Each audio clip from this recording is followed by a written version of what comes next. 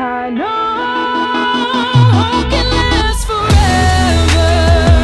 Hello and welcome back to A Reason for Hope. I am your host, Mario Costabile, and I hope you're having a great day. Thanks for tuning in, and if you're new to us, welcome, and I'm happy that you found us. So this is our first episode for Season 2. Can you believe it? A whole season has gone by. We've had a lot of great success, and we're excited for this new season of A Reason for Hope. We've added some new segments, some new approaches to make it even more informative and inspirational. Our first season was full of exciting and motivational guests, and this season will not disappoint, I promise. And we even have a few surprises. Our guests this season will range from actors, to authors, to bishops, to musicians, to apologists, and even some sports figures. It's going to be really exciting. So subscribe to this podcast if you haven't done so, or if you're a first-time listener, please hit the share button. Go make disciples of all nations, baptizing them in the name of the Father, and of the Son, and of the Holy Spirit, and teaching them to obey everything I have commanded you. These are the words of Jesus himself. He asks us to continue his work sharing the good news. You don't have to be a theologian or a public speaker or someone who professionally is involved in ministry. All you have to do is be a witness. Be an example of what it means to be a Christian. Our guest today is Curtis Martin, the founder of Focus, and what a story he has. So welcome to A Reason for Hope, and here we go.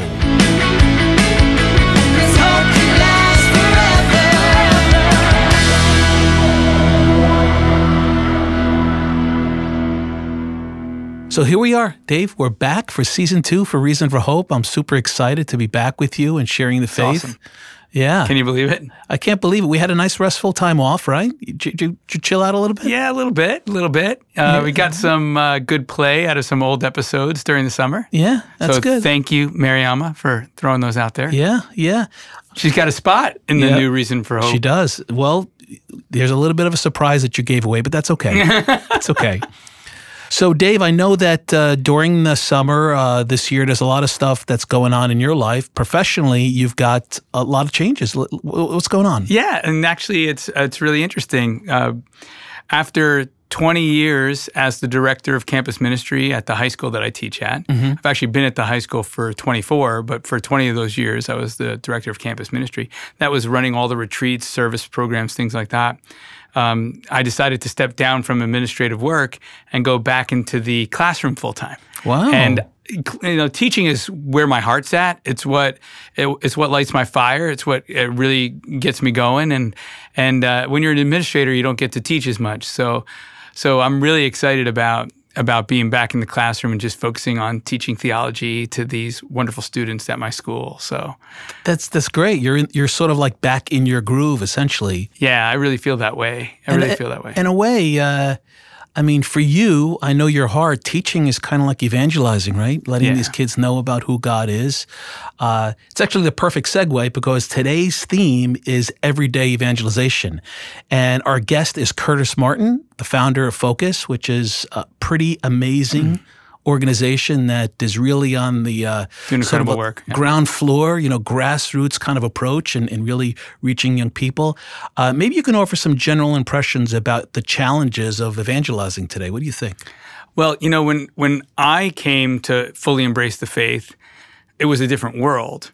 And how I came to embrace that faith was really a powerful presentation, compelling presentation of the truth of the faith. So I grew up, I was always Catholic, but I wasn't all in Catholic until I became really convinced by going deeper and looking harder at the teachings of the church of their truth, that I was overwhelmed by that. So I wouldn't necessarily say that I had an intellectual conversion, but certainly coming to understand the truth of what the church taught was a huge part of me embracing the faith. The thing is, we live in a culture now that really there's a crisis of truth. With relativism so prevalent, and people more insisting on whatever they feel is the truth as opposed to there being even an objective truth. It's amazing when I talk to the students, they don't even connect with the concept that there's an objective meaning of life. They feel that every individual makes their own meaning. And so how do you convince somebody of the truth of the Catholic faith when truth as an objective universal thing that's not in their consciousness? So really, I think one of the challenges, at least in my work in evangelization, is that I've got to resist the temptation to evangelize as I was evangelized, because it's a different world, and different things are going to resonate that maybe wouldn't have resonated with me, but things that resonated with me aren't going to resonate with this generation. Yeah. So I think that's one important thing. We're living in this, it sounds like a crazy way of putting it, but almost living in what could be called a post-truth world, So I think that we have a real challenge on our hands with this generation, because the typical forms of apologetics or presentation of the gospel that really seeks to engage not only the heart but the mind fall flat generally today, and people kind of recoil at it because it's like, well, that's what you feel, but that's not what I feel is true. Yeah. So well, it is challenging, like you had said, that when you and I grew up, getting to know who Christ was or the culture was very different than the way it is today. And I think, in particular, the way A Ray of Hope is trying to evangelize is that we're trying to really get them to know who the person of Jesus Christ is.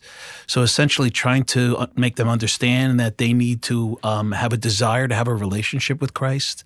I know that you and I kind of went back and forth on this quote that we heard: bring them to Christ first, and then you'll bring them to the truth. Right. And in a way, I feel that that's where the culture is. If they can fall in love with Christ and see the beauty of who Christ is, inadvertently they'll be more accepting of his teaching and the truth that he professes. Right. I don't disagree, although Jesus is the truth. That's right. That's right. But I think the reason why that can work, because people don't even know that they need Jesus. There's like this, there's no real sense that among many that I meet, that sometimes you meet people, they think life is just fine. So they're not even necessarily in touch with a deeper longing or need. And so I think that what is significant is that human nature hasn't changed. Right. And so because human nature hasn't changed, we still long for meaning in life, for authentic meaning in life. We still long for experiences of beauty, for example. I think we still long for truth. We still believe in justice. And I think that this generation of young adults specifically are really driven by a sense of justice, even if they don't understand what that fully means. Yeah. And I think we also all long for connection and relationships, and to enter into real intimate relationships with others. Well, and I think that that's important too, because I think that's why social media is such the thing. Yeah. I mean, like, everybody's trying to get connected. Everybody's trying to be tapped into one another. Everybody wants to form relationships. Sure. And yet, even though social media may not bring the kind of relationships that really are the most fulfilling, I think that the phenomenon of social media speaks to our desire for connection. So I guess that because of all that, because there's still a longing for a meaning of life, for beauty, for truth on some level, for justice, for connection, Christianity has a lot to say about all of those things. And so I think that those are ways in to introducing Christ to people, that we could do what St. John Paul II said we should do, is really tell people that it's Jesus who's the answer to the question that's every human life.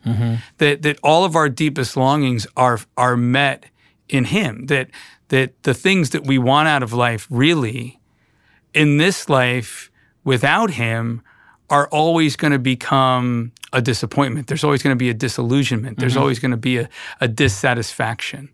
And trying to draw that out so they can see the need for him.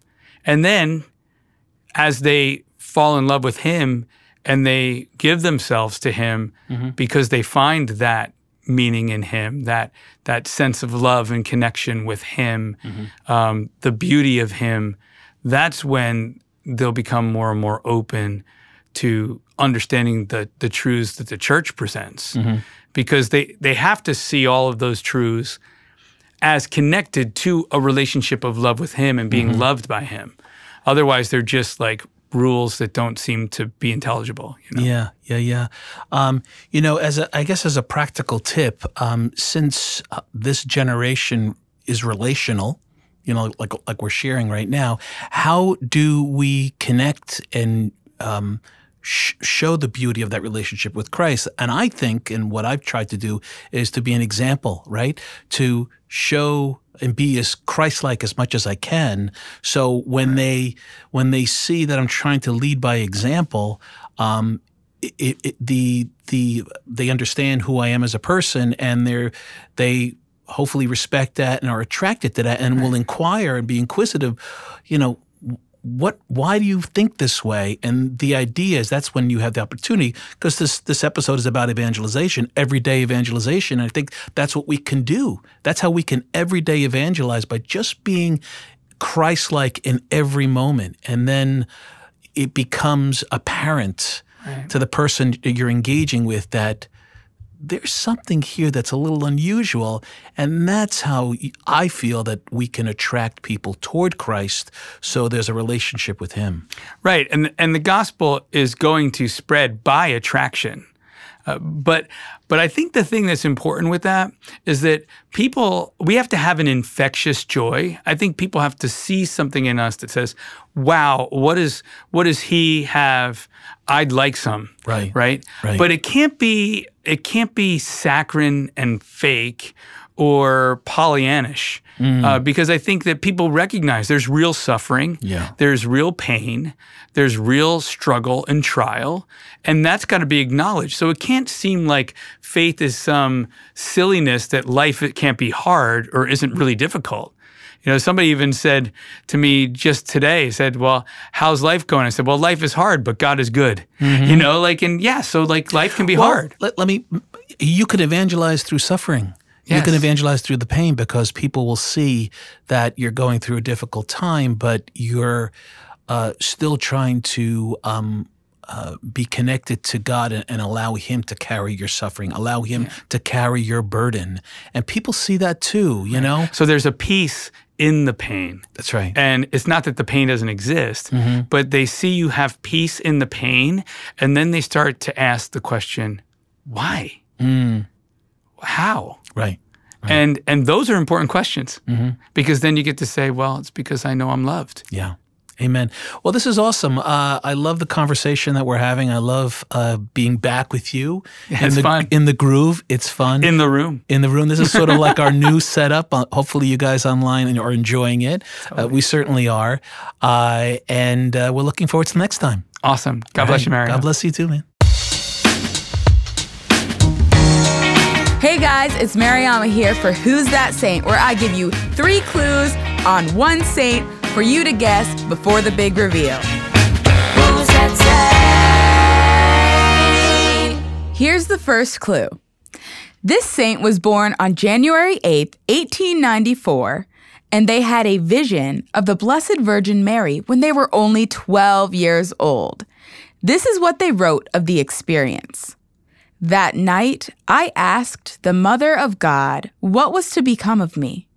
Then she came to me, holding 2 crowns, one white, the other red. She asked me if I was willing to accept either of these crowns. The white one meant that I should persevere in purity, and the red that I should become a martyr. I said that I would accept them both. Can you imagine being 12 years old and having Our Lady, first off, having anyone appear to you, but then having Our Lady appear to you and then ask you if you would accept a crown of purity and of martyrdom? All right, are you ready for the second clue? Let's go. 1 year after the vision, this saint and their elder brother Francis joined the conventual Franciscans. In 1910, this saint was given the religious name that means the greatest. Now, 1 year after this vision means this saint was like 13 years old when they entered a religious order. Can you imagine being that sure of your vocation that young? That's how holy this saint is. So, who's that saint? Have I stumped you yet? Okay, are you ready for the last clue? This saint was alive during the Nazi occupation of Europe, where he was arrested by the German Gestapo and taken into prison, eventually being transferred to Auschwitz. It was there that this saint won the crown of martyrdom by offering their life for that of another prisoner who was a father. A prisoner had allegedly escaped from prison, and as punishment, the Gestapo had said that they were going to take 10 random people to die. And so they lined up all of the men in this prison and just randomly chose people to die. They chose the man next to this saint in line. And because he knew that this man was a father and had a family, he instead stood out of line and offered himself in the place of this father. This saint died on August 14th in Auschwitz and was given the title of Martyr for the Faith. He was given a lethal injection of a poison in his veins that ended his life. Therefore, he is the patron saint of drug addicts, prisoners, families, and the pro-life movement. So, who's that saint? Are you ready to find out? Well, if you haven't guessed already, or if you had, this saint, who I just described, is Saint Maximilian Kolbe, the great Polish saint whose life was lived totally in service to the other. One of my favorite things about Saint Maximilian Kolbe is his love for the Blessed Mother and his unwillingness to back down from sharing the gospel, even when his life was threatened. So, may Saint Maximilian Kolbe intercede for us as we walk along our own paths of holiness. Thanks for playing Who's That Saint? I can't wait to bring you a new saint next episode. See you then. Ooh, who's that saint? Who's that saint? Hey everyone, this is Jack, Array of Hope's audio and music production director. Welcome to The Music Corner, where we talk about all things Array of Hope music. As we all know, music is such a powerful means of communication, especially when we offer our songs up to the Lord. Our music team's goal is to help inspire you in your life's journey with Jesus Christ. Over the past 2 years, we've been revamping the ministry's music division. And if you haven't already, be sure to check out our original music on your favorite streaming platform of choice, Spotify, Apple Music, etc. Plus, we have so much new music on the way, and so be sure to follow our profiles to receive updates about this new music. Be sure to share it with your family and friends and add our songs to your personal playlists. I'd like to share with you a short clip of an unreleased song we've been working on called Do You Know? So in this time of the new evangelization, we find that many people, especially the younger generations, have forgotten or are even unaware of the love that God has for us. We wanted to address this in a song, and so we put together this contemporary pop dance track to speak to that younger audience that basically says, hey, do you know how much God loves you? Do you know that He's actually real? Do you know about the signs and the wonders that He worked at a specific place and time in world history to reveal to us that, yes, we are His beloved children. And if we place our trust in Him, we can have an everlasting hope of an eternity of love and peace in the next life. So check it out. This is Do You Know?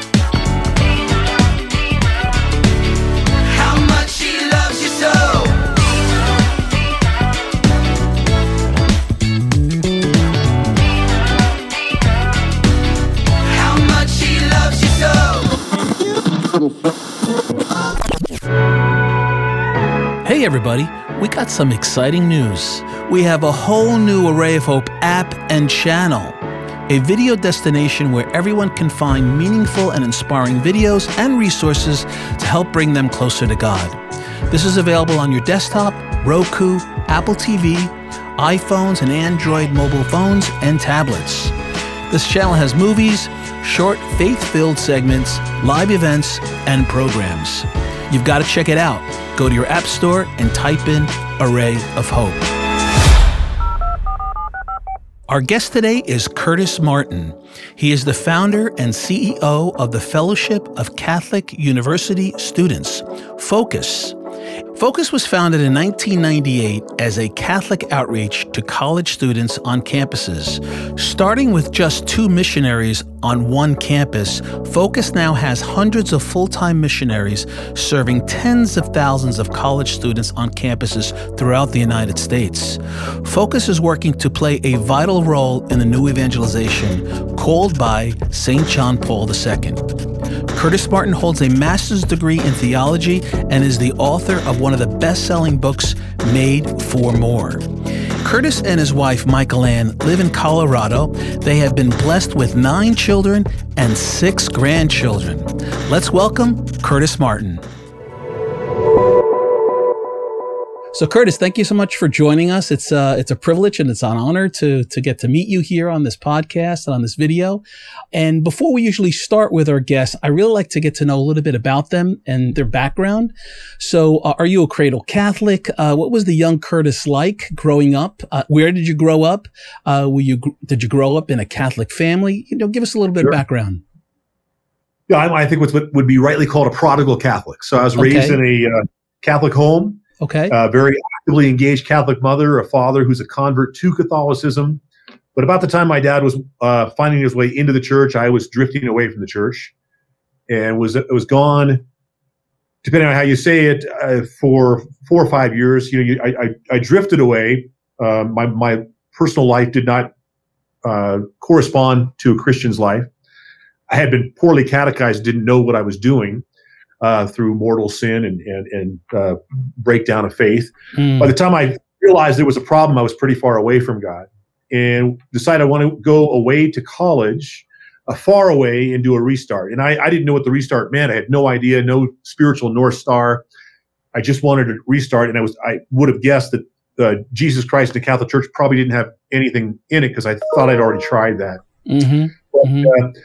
By the time I got to college, my sophomore year, I met some evangelical Christians. I was in my own personal life. I was at a place where I was reading a Bible that my mom had given me, and I was beginning to think Jesus is probably the answer. And so I recommitted my life to Christ as a sophomore in college. A powerful conversion, several years actively involved with evangelicals. But because of the gifts and tools they gave me, a life of prayer, a commitment to the scriptures, I found myself being led back to the Catholic Church. Years ago, I was asked to speak to that group of evangelicals and said, "Why did you become Catholic again?" And I said, "Well, it's a Bible verse you taught me." In the great Jesus says, "Go and teach them all that I've commanded you." I learned from you much of what he commanded. The Catholic Church is the all. And that's the fullness of faith. So here I am back now for 30 years as a, God willing, deeply committed Catholic, still striving to through Christ. Amen. So you shared about a deep conversion or an experience you had. Maybe you could share with us, what was that experience? How did God touch your heart? How did He reveal to you His beauty, His love? What was that like? Yeah, as I said, the contrast was the deeper darkness that was in my soul, in my life, because as many modern people, we buy the lie that the world offers that earthly goods are going to make you happy, whether they're morally neutral or morally problematic. The earthly goods are like salt water. They don't satisfy, they actually deepen the craving. And so by the time I was a sophomore in college, I was hungry. Started reading the Bible, and I was really spending my life doing my homework, going to class, doing my homework, and spending hours a day playing basketball so that I wouldn't get into the party scene, because I knew that's not where I was going to find happiness. Started reading the Bible, and all of a sudden I started coming home from basketball a little earlier every day. And I began to remember that as a young person, I had been fascinated with Jesus Christ. And I want to learn more about him now as a young adult. And then one day, I'm in the Gospel of Luke, and I'm just riveted. I'm not a great reader. I had dyslexia as a child. And so reading is kind of a task for me, and it happens probably for you all the time. It does for most good readers. As you read, you almost see a video rather than the words on the page. That hardly ever happens to me. But I'm in the video. I'm reading, and I'm like, there's Jesus, and I'm imagining his facial expressions and his tone of voice. And all of a sudden I read Luke chapter 6, verse 46, and Jesus says, "Why do you call me Lord, Lord, and you don't do what I say?" But in my imagination, there was an extra word in there. It was, "Curtis, why do you call me Lord, Lord, and don't do what I say?" And I literally dropped the Bible on the desk.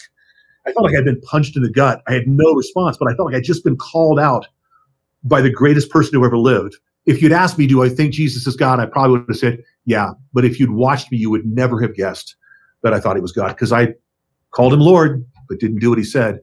And that led to several weeks of, what do I do? And that's when I met the evangelicals, and the great advice that I would say still is pertinent as a Catholic was talking to evangelicals. I said, I'm trying to get my life straightened up so that I can follow Jesus Christ. And he said, Curtis, doesn't work that way. Give your life to Jesus Christ, and he will help you get straightened up. The relationship has to come first. And so I did. I fell on my knees. Don't remember the exact words, but essentially prayed the prayer of the prodigal son. Dad, I blew it. Please let me home. And that started a spiritual renewal that was beautiful and wonderful. And eventually, after several years, would lead to a second deep conversion where I began to recognize Jesus not only in the scriptures and in my heart, but also in the Blessed Sacrament. And that led me back to the Catholic Church. That's beautiful. We have a lot of common things. I mean, I'm dyslexic as well. I have trouble reading. And the evangelicals sort of led me back as well. You know, I'm a musician, a filmmaker by trade, and I fell in love with the way they actually evangelize in that beautiful, big way. But I too later discovered that what was lacking were the sacraments and the healing and the grace that the sacraments give us. And that's beautiful, Curtis. So when you got out of college, I mean, obviously you didn't jump into focus, in form focus. Did you have a prior life? Did you, did you have another profession? I'm trying to get an idea of how you were inspired to start Focus and where that came from. Yeah, so life before Focus. So as an evangelical, I gave my life to Christ in October my sophomore year. I went home. So I was in school at LSU, Louisiana. Went home to my hometown in Ventura, California, and wasn't prepared to be home again. And I fell into all my bad habits. So I got back to campus in January, and I thought maybe my conversion was just bogus. I mean, I thought I was on fire October, November, early December, and then late December, devastating. And I actually missed Bible study the next week. And the guy who led my Bible study chased me down, and he says, "What's up?" And I said, "I really don't want to talk about it." And he goes, "No, what's up?" And so I kind of made a confession without the detail. And he said, "Curtis, it happens. It's this terrible thing that happened, but maybe it's a great thing, because now you'll know you got to get ready for summer." And so I spent this next spring semester getting ready for summer.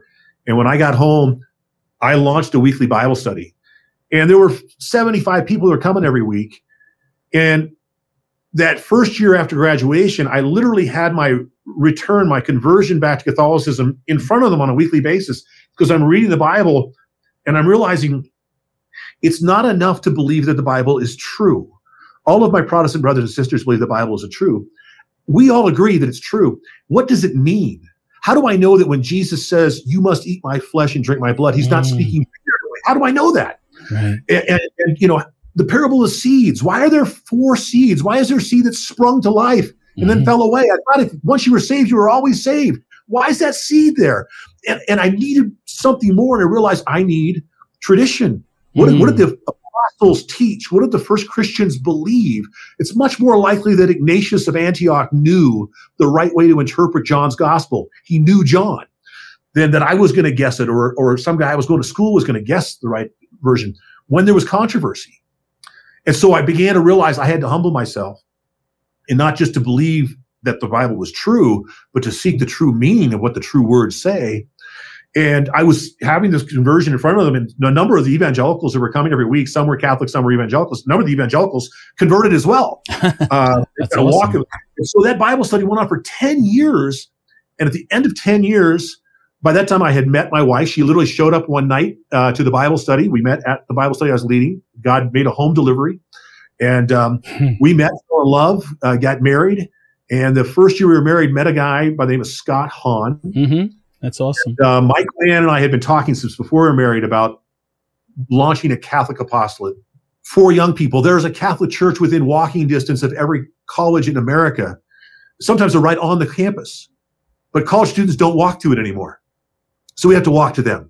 Mhm. Could we launch an apostolate? There were great evangelical groups, Campus Crusade for Christ, Navigators, InterVarsity, but there wasn't a Catholic program. And so we met Scott Hahn. He gave a talk. He wasn't famous at the time, hadn't released his famous conversion tape, but he was speaking to a relatively small group, and I had been searching for somebody to study with, and Mike Land leaned over and said, "This could be the guy." What a blessing. And, Wow. so we walked up after the talk and waited in line, and usually in that situation, I would say, "Hi, Dr. Hahn. My name's Curtis Martin. This is my wife, Michael Land." But this time, Michael Land kind of steps in forward and says, "Hey, Dr. Hahn, we're the Martins, and my husband, Curtis, has been called by Jesus Christ to launch a Catholic Campus Crusade for Christ," which was not words I would have ever used. And Scott said, "Whoa, come to Steubenville. I just accepted a new position there. I don't teach there yet, but I'll be there next fall. Come to Steubenville. I'll mentor you and help you do that." And that was the seed for focus, to say, could we do this? And I needed the theological background that Scott and others helped me to acquire. How do you launch something new in the Catholic Church? The Catholic Church is the body of Christ, and when something new is introduced to a body tends to reject it. And so how do you do that? And so Archbishop Chaput and other great friends also, who I was introduced to, helped to get Focus started. And it's been great. 22 years, year-over-year growth every year, including this year coming out of COVID, more campuses, more students. Amazing. And what started with 2 part-time missionaries, Mario, and now 1,000 full-time staff, tens of thousands of students involved in the program, hundreds of thousands of people having been impacted. It's just beautiful. And it's not us. We have a model given to us by Jesus, and we fail to execute on that model every day. And he blesses us anyway. It's all Jesus. I'm sure things have changed now over the 22 years. I mean, it seems that our culture, our world today, really rejects God. It's almost like God is void, or God's a taboo. So is it harder now to get a young person, a young adult, to seek God or seek his teachings of the Catholic Church? I'm sure things have changed. Can you share a little bit about that? Yeah, dramatically. And at the same time, circumstances change, but human nature doesn't change. And what St. Augustine said so many years ago is still true. Our hearts are restless till they rest in God. And that restlessness is agitated more now than ever before. If you were a wayward adolescent in the 1200s, you didn't have the internet to distract you. You didn't have, all kinds of troubles that we have today that are wild distractions and all of the competing worldviews. You had temptation, which we all still have. Mm-hmm. So in that sense, it's a crazy time. Christianity as a way of thinking is evaporating. As my good friend, Monsignor James Shea, the president of UMary, just wrote in a great little booklet, From Christendom to Apostolic Christianity, Christendom, the reality that our institutions support a Judeo-Christian view, is dying. And while that's painful because we've relied upon those institutions, it's not all bad news, because Christianity actually was birthed in an apostolic period, and we actually flourished in an apostolic period. An apostolic period is much more likely to produce saints. And so there's some real good news here, but it's a painful transition. And so, there's a lot of people who, compared to 2 generations ago, would probably still be Catholic, but today they've walked away because there's lots of other options. And we've got to go get them. I mean, Focus is a search and rescue mission. And I believe the church is supposed to be a search and rescue mission. And so the complications, when we started 22 years ago, probably the big moral issue of the day was abortion, and it's still a massive issue. But the majority of college students today actually are not in favor of abortion. We're actually winning that argument. But all the gender issues have now exploded, and homosexuality, and those have dramatically shifted. And so, but the issue is the same here. We're going to invite young people to experience deep conversion in Christ. We're going to invite them to a life of sacraments and prayer, and then we're going to send them out as teams onto college campuses to share their life with others. And friendship dissolves these differences. It doesn't matter whether you were thinking about having an abortion or you're questioning your orientation. If you've got a friend who loves Jesus Christ, they're not going to think you're a bigot. They're going to think you're their friend. And by the tens of thousands, we're out with people who are in sin. We're in sin. We're sinners. And we're out with people in sin. And we're loving them first, because as St. Paul tells us in Romans, while we were yet sinners, Christ died for us. He loved us first, so we need to love them first. So we go out and love them. You love them. And we're not a chastity program, although people are embracing chastity by the tens of thousands because we're a Christian, a Christ-centered organization. And so we always say, we're not there to make them chaste. We're there to help them meet Jesus. Jesus will invite them to be chaste, and he's way better at it than we are. And so we're watching thousands and tens of thousands of people embrace chastity and embrace vocations. This year will mark the period where we'll go over 1,000 religious vocations through Focus in the last 22 years. Just amazing to watch. And we're not a vocations program. We're an evangelization program, introducing people to Jesus, and he does the work. And so that part, the circumstances have changed relatively dramatically, but the approach is relatively similar. Experience deep conversion in Christ, live the sacraments in prayer, and then go love people who don't yet have an experience of conversion in Christ. And they will be drawn because what we have to offer is simply so much more attractive than anything the world has to offer. The world offers excitement and fun, promising happiness, and it doesn't deliver. We offer true lasting value in life and everlasting joy, and we deliver on our promises. Amen. Amen. Sounds really attractive. That's beautiful. So, speaking about evangelization, today's episode is actually called Everyday Evangelization. And I know that you recently wrote a book called Foundations for Discipleship. Why did you choose that title, and how does this book help Catholics evangelize today? Yeah, and thanks for bringing it up. I had good fortune to work. Really, it's a result of 20 plus years of work, primarily with my dear friend, Dr. Edward Sri, but also with dozens of our staff members. And it represents really the best practices of the last 22 years. And what we've realized is something that was reaffirmed by a friend of mine by the name of Christian Smith. Christian Smith is a sociologist who works at Notre Dame and a very faithful man. And he scientifically knows young people better than anybody from a Christian perspective. And I was with Christian not too long ago, maybe 2 or 3 years ago, and he said, you're going to love my new book. And I said, why? And he goes, we interviewed hundreds of families, many hundreds, over 1,000. And we found 3 groups. Well, first group, those who've raised children who all left the faith. Second group, those who raised children who some stayed, some didn't stay. And then the third group, we raised kids and they all are still committed Catholics. For the sake of sociology, we removed the middle group and went and talked to the 2 groups who had experienced great failure and great success. And we said, what did you do? And we asked them hundreds of questions. And Curtis, one answer came to the top more than anything else. There were many, many positive things. It was great that they had meals together. It was great that they prayed together, that they went to Mass every Sunday, all kinds of good practices.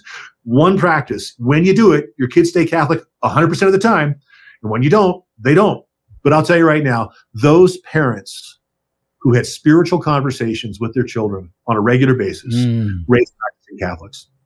And the Foundations in Discipleship, it was such a reaffirmation because we didn't use the same terminology. But I would argue that our activity and focus that we've been calling discipleship is actually the habit of fostering spiritual conversations. We've been doing it for 22 years.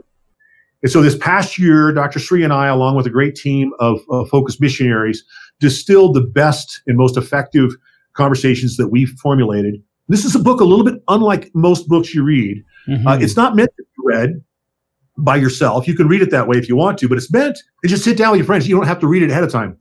You just read it. You take the first paragraph, I'll take the second. And you finish in 10 minutes or so, 12 minutes of reading, and then have a spiritual conversation about what you just read. You mentioned in the book, Little Way of Evangelization. Maybe you could share that a little bit. We were looking, and I've been just studying Jesus's model for evangelization. And we tend to focus rightly on what I would call the big way. Jesus working miracles and feeding the thousands and speaking to the thousands and raising people from the dead. And that's amazing. And throughout the centuries of the church, different Catholics have had those gifts. St. Anthony of Padua worked thousands of miracles. St. John Paul preached to millions, not just thousands. And so different Catholics have been given the big way. And we always say, if you have something, if you work miracles, go for it and be really generous. If you're a priest and you can read souls and hear confessions, be generous and sit in the confessional for a lot of hours. So great. In the big way is amazing. But the fact of the matter is not all of us, in fact, probably not even most of us are called to the big way. Mm-hmm. But everyone's called to the little way. And I would argue that Jesus also did that. In fact, he spent most of his time doing that. And so while Jesus was preaching to the multitudes and healing people and raising people from the dead, his other project was to find 12 guys and go camping for 3 years. He just loved these 12 guys in a crazy sort of way. I mean, when you think about it, Mario, he's got to reach the entire world. All of the world, all over the world, for all the centuries, Adam all the way to the second coming, he's got to reach them all. And his strategy is to have a 3-year public ministry and to spend almost all of his time with only 12 people. And even when he was with the 5,000, the 12 were right there. Mm-hmm. But between those things, as he walked, as he talked, as he ate, the 12 were there. And our whole point is, I actually think that's the fundamental model of evangelization. Find a few and invest deeply, love them powerfully, become friends with them, have spiritual conversations with them, be intentional with them, talk to them about getting to heaven and helping other people to get to heaven, accept them and forgive them when they stumble and fall, to be able to work with them. And that we talk about as the little way of evangelization. Jesus never let the big way get in the way of the little way. He always, when he was in the midst of his big way, he had his disciples right there with him. And so we are all in on this model of discipleship. Jesus did not say, go make believers of all nations. He said, go make disciples of all nations. Disciples live under the discipline of the life of the person they're being discipled by Jesus Christ. Amen. That's wonderful. And, Curtis, I bumped into you a couple of times at Seek and was introduced to you. But I love your fervor. I love your excitement. I commend you and your work with Focus and, organizations such as ours, because I really firmly believe that the church really needs us, and really needs us to share and evangelize in many of the ways that we discussed today. So, Kurt, thank you so much for joining us. It's been a pleasure. God bless you and your work, and be well. Mario, great to be with you and all of your listeners and viewers. It's fantastic to be with you. Thanks for your great work. And I look forward to, I think we're going to see each other in just a couple of weeks. Yeah. Amen. So we've come to the end of our first episode for our latest season. How much fun was this? It's so exciting to get back into the routine and doing these podcasts. And listen, I want to remind you to please share this with as many people as possible. The more people that hear the gospel, the more souls can be saved. I want to thank our donors and supporters, without whom this podcast would not be possible. And if you choose, and if you're inspired to donate, please go to our Array of Hope website and click on the donate page. Also, stay in touch with us throughout the week on social media, where we keep you engaged through our music, our videos, and daily reflections. There's so much stuff to share with you all the time. And listen, we're so excited about this channel and app. This is a great resource. You got to check it out and subscribe. Lastly, I want to let you know that we pray the Divine Mercy Chaplet on Instagram live every day at 3 p.m. Please join us, where we can join the Universal Church collectively praying for one another and praying the chaplet. Our guest next time will be Deacon Harold Burke Sivers. Now, this guy is so much fun. You got to check it out. You do not want to miss this episode. I want to thank my co-producer and co-host, Dr. David Heideck, Mariama Roldan for that Who's That Saint segment, and our engineer, Jack Garno, for putting this all together and his insight on the Array of Hope music team. That was a lot of fun adding these two guys to the podcast. Lots going on here at Array of Hope. So listen, thank you so much for joining us today. And there's always a reason for hope. This is Mario Costabile. Until next time, peace. 'Cause hope can last forever.